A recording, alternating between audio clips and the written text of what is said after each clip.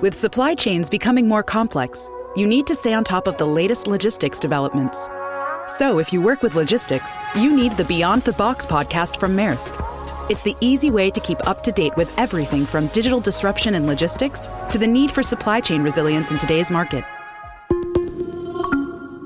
Find out more and keep ahead of the game with the Beyond the Box podcast on logistics insights at maersk.com/insights. You're going up against like big pasta. Going up against big pasta and going up against hundreds of years of tradition.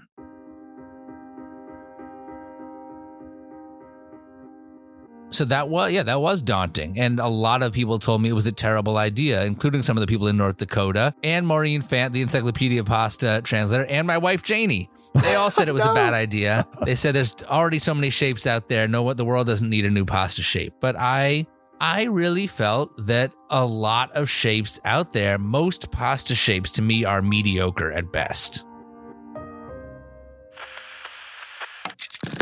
It starts with just taking that leap. Man, you have to work hard. You have to be incredibly smart. Choose something that even if it fails, you are going to be proud of it. Doesn't matter how badly you got beaten in that. Be kind, be kind, be kind. Become a better person, a better leader, the better business. Go with your gut.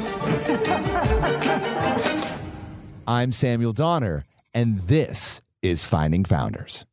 Did we talk about the pasta at all last time? Probably not, right? It was just about the sporkful. I don't think so. Yeah, just about the sporkful.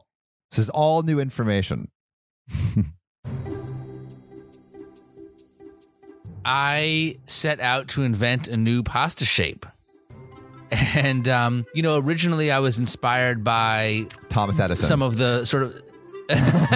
No, I was inspired more by Alex Bloomberg, by like seminal podcasts of the mid 2010s, like the Planet Money t-shirt thing that he did, or Startup. Kind of like, first off, just, when the podcasting boom first hit, this idea that you could release podcasts where you would have a one long epic story told in multiple parts with cliffhangers, like a streaming show, like a show on Netflix, like that was something that was new to me. And so I was like, what would my version of that be?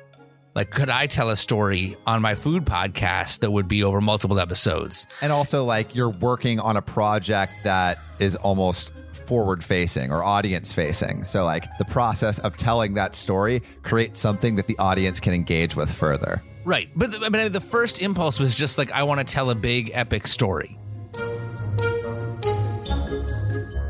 And then it was like, well, what would the story be? What if I set out to invent a new food? Because like I was looking at Alex Bloomberg's work, like in particular, and it was like, well, he did this, did Startup, where he kind of told the story of the start of his business. What if I tried to launch a business? I thought that seemed like it could be fun. And I also felt like, I had largely built my career on my opinions about food. I'm not a chef. I'm really more of an audio professional who loves to eat. And I thought, well, if I... like after all these years of like having opinions about food and building a career on my opinions about food, at least partly, I started to wonder, like, do I actually know what I'm talking about? And I was like, well, if I could invent a food and if it was good and people liked it, then that might answer that question. So what food did you land on? Well, so I had some criteria. I wanted a food that would be inexpensive and shelf stable, so that it could be shipped easily, at least anywhere in the U.S., because I wanted all my listeners to be able to participate in it. I didn't want it to be expensive, and I didn't want it to be something you had to go to some like boutique-y store in a trendy neighborhood of a city to get. And then I wanted it to be like a basic food that everyone knows and loves and cares about and has opinions about. And so pasta checks all those boxes. And so what's the problem with pasta today? Well, how much time do you have, Sam? I mean, that's a big... Big questions, Yeah. The hard-hitting questions. I have identified 3 criteria by which I believe all pasta shapes should be judged. Okay, so there's forkability, which is how easy is it to get the pasta shape on your fork and keep it there. Sauceability, how well does sauce adhere to the shape. And tooth sinkability, which is how satisfying is it to sink your teeth into it. And what I think is that there's a lot of pasta shapes out there that are good at 1 or 2 of those things. There's almost none that nail all 3. So what are your thoughts on just regular spaghetti? 30 seconds into episode 1 of my series on this quest, which we called Mission Impossible, I get up on stage and declare that spaghetti sucks.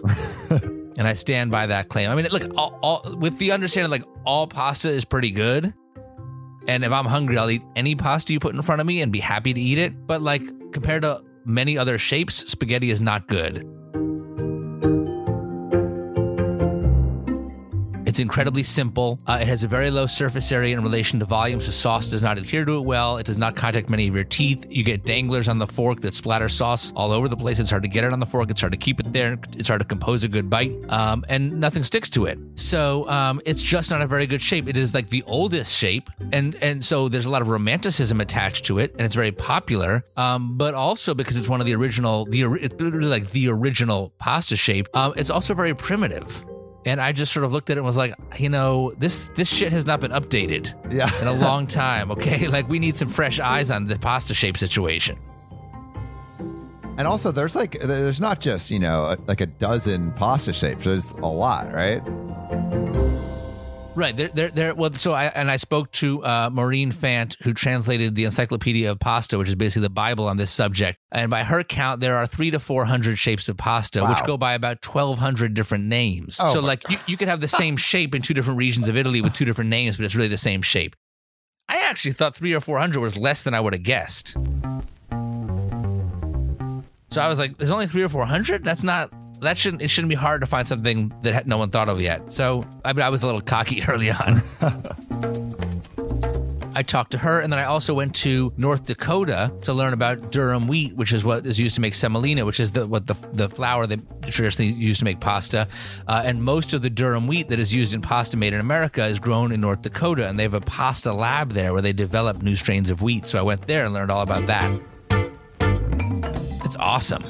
They have like a greenhouse where they're growing wheat, but then they have rooms that look like a high school chemistry lab where they have like beakers and Bunsen burners, and they're like cooking pasta in beakers on special stovetops. And then they have a special machine there called the texture analyzer that actually like uses this, that presses down into the pasta to measure the exact amount of bite force required to bite through the pasta. So like, I feel like experiencing that, I would be a little bit intimidated. Like, here I am, just one man with a new idea for a pasta shape, and there's a literal whole lab of people with, you know, bite force analyzers that you're going up against. You're going up against like big pasta. Going up against big pasta and going up against hundreds of years of tradition.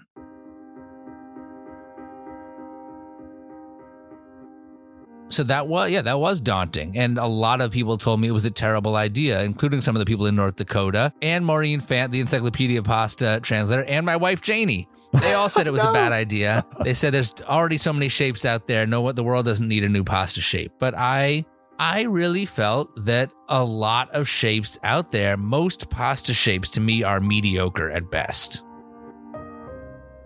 So when did you start actually, I guess, putting a little bit of putting your money where your mouth is and actually investing into the creation of this? Because a lot of it probably is just like up here in your head thinking, okay, how can I actually create a new kind of pasta? Maybe there's a little bit of experimentation in the kitchen, but when do you decide, okay, like let's put some production behind this? Yeah, that was probably about a year and a half in is when I really started trying to make something. And that, so I first had to get a die made. A die is like the mold for the pasta shape. I had to get someone to make me a bunch of little discs like that, but instead of making a star, it would make my shape. That turned out to be very hard because there's only a few die makers in the world, and they have much bigger, more important clients than me. I had to get the die maker to work with me, and then there was a lot of refinings. It wasn't just getting them to give me the time of day at first. It was like, all right, let's try it. And then I had to get a pasta company. So you have to get the die, and then you take the die. I just wanted to take the die to a pasta company who would actually manufacture the pasta. I mean, first of all, it was just interesting. I was learning a lot. I learned a lot about how pasta is made and was surprised to see how much of it is still, you know, kind of based on feel, kind of like tweaking a recipe or an approach or the settings on a machine until, you know, and just trial and error. You know, I tried to keep reminding myself of what I felt I know and what I'm good at, which is that I do think that I'm good. I don't know anything about manufacturing, but I do think I know some things about eating. And I put a lot of thought into that, and so I'm good at breaking down the eating experience into its component parts. Was that hard to trust yourself in doing something that was so out of your depth? I mean, like, sure, like, you know, knowing how to critique food was very squarely within your area of expertise, but now you're surrounded by this whole new process. And like, was it difficult to, I guess, trust that in the midst of all this stuff that you didn't know? It got harder and harder to trust it as the process went on because, you know, now I've tried like 10 iterations. You know, like I spent a year eating all these different pasta shapes and trying to form opinions about them. Then narrowing down to my shape, at a certain point, you don't know what tastes good anymore. So that became hard because then as it got better and better and we were refining the shape and I'm like, this is really getting good. I think I might be onto something here. But then I was like, but do I know anything at this point? Like, I don't know what I know. So I started off more confident, but then the more I ate and the more I tasted, the more I felt like it was hard to have any perspective. So at the very end, I was like, I think this might be done. I think it might be done, and I think it might be good, but I need to talk to other people. So I shared it with sort of like friends and family and people in the world of food whose opinions I respect, and they were so excited. And they were like, this is amazing. People were like, when is it going on sale? We're going to buy it immediately. That's huge. These were like important people in the world of food. And also like my parents were high on it, but like that, you know, take that with a grain of salt, you know? And so the fact that all these people were so enthusiastic, that was the first time that I was like, oh, maybe it really is good. Yeah. And there's like hype building around it, I guess, at this point. Right. And also at the same time, you're letting your listeners know progress on this journey, right? Well, I was recording, I mean, for years and years, and then refining. We probably had a couple hundred hours of recordings. When the pasta shape was pretty much finished, we launched the series beginning of March 2021. We called it Mission Impossible, and the idea was to tell the whole story of this 3-year quest in 5 podcast episodes, to tell a big epic story with cliffhangers, just as I wanted to do at the beginning. The series launched in early March and culminated with the 5th and final episode coming out. And then when that episode came out, the pasta shape launched and was available through Sfolini's website, the pasta company. And what was the response? Well, so the initial batch of pasta we made was 3,700 boxes. I originally wanted to make 5,000, but then because of all these supply chain COVID issues, we could only get actual physical paper boxes, 3,700. And the 3,700 boxes sold out in less than 2 hours. Were you expecting that at all? No. Definitely not. I mean, I couldn't believe it. What were you feeling? I mean, I was just like, this is bananas. Huge adrenaline rush. And then, but then it's like you so quickly go from like, this is amazing. It's like, oh, no, wait, is it selling too fast? Because we're like, we don't have any more pasta, but the orders are coming in. We're out of boxes. What are we going to do? We started selling 5-pound bags, like in a giant Ziploc bag, basically, for 3 days until we could sort out the box situation. So it's incredibly exciting for sure, and gratifying. And like, it was also like super exciting. Like my wife and kids were in the story and the creation of the pasta. They were super excited about it. And so it was exciting to share it with them and their friends and all that. And so how many boxes have you sold to date? I kind of stopped counting. Clearly it's very successful. The last number that I got from Sfolini was we had sold over 200,000 pounds of pasta. 200,000 pounds, bro. It's a lot of pasta. That's a crap ton of pasta. We ended up selling a lot. So what is the future of this project look like? Is this going to be private label? Are you going to keep the quality but not worry about the brand? What is your thoughts moving forward? When the initial dust settled, I was basically faced with 3 options of how to proceed with this pasta business that sort of dropped in my lap.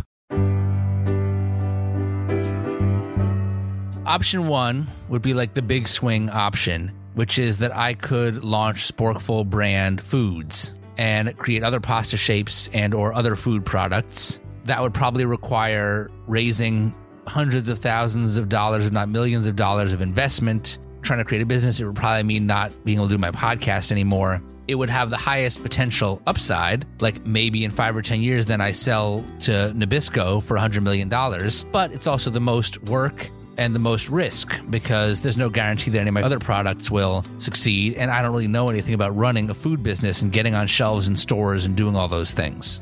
The opposite extreme would be licensing. I own the IP, I own the patent and the trademark on the shape. I could license it to a select group of pasta companies and let them make it, and they would just pay me a cut. I would make less money than if I owned the whole company, but it would also be less work and less risk, and sort of becomes like a nice side income that hopefully will last for a number of years.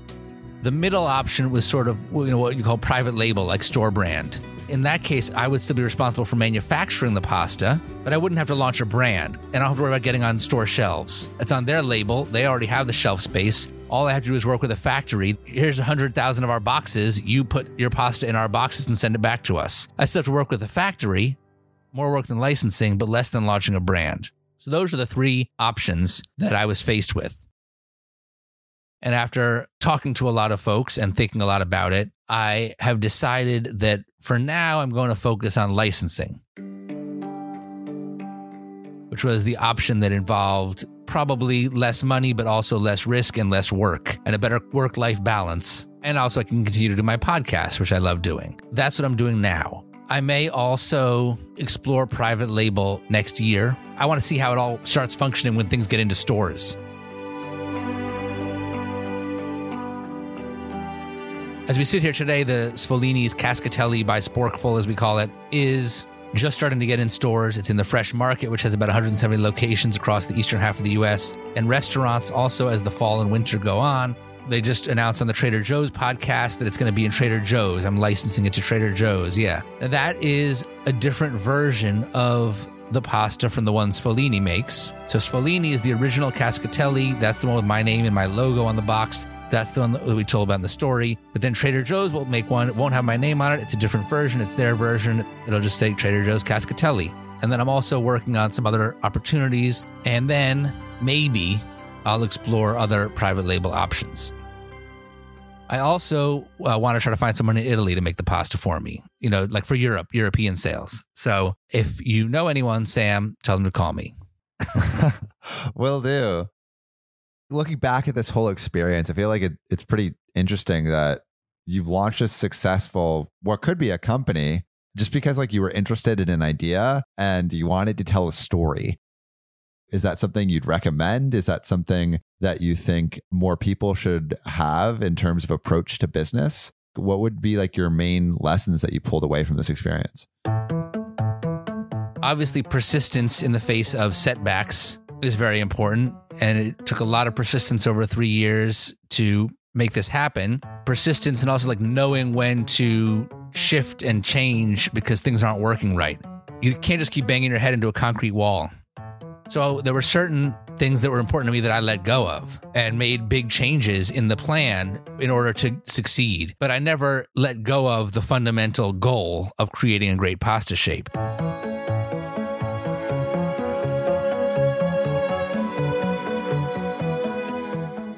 Striking that balance between like an intense persistence, but also being flexible when necessary. Knowing which things to stay persistent on and which things to shift on and when, I think those things ended up working out pretty well for me. In terms of larger lessons, both in terms of starting the Sporkful podcast and launching this pasta shape, these were both things that I was really passionate about doing for the sake of doing them. I think too many people who start businesses today are like, I want to make money. How do I do it? And then they gin up some bullshit story about how this thing that they've created is new or different. When you start off focusing on your passion, even if it doesn't become a multi-billion-dollar business, at least you're doing what you love. I just would encourage people to like focus a little bit more on what makes you happy and what you're passionate about. And if you can make a living doing that, you'll be much better off.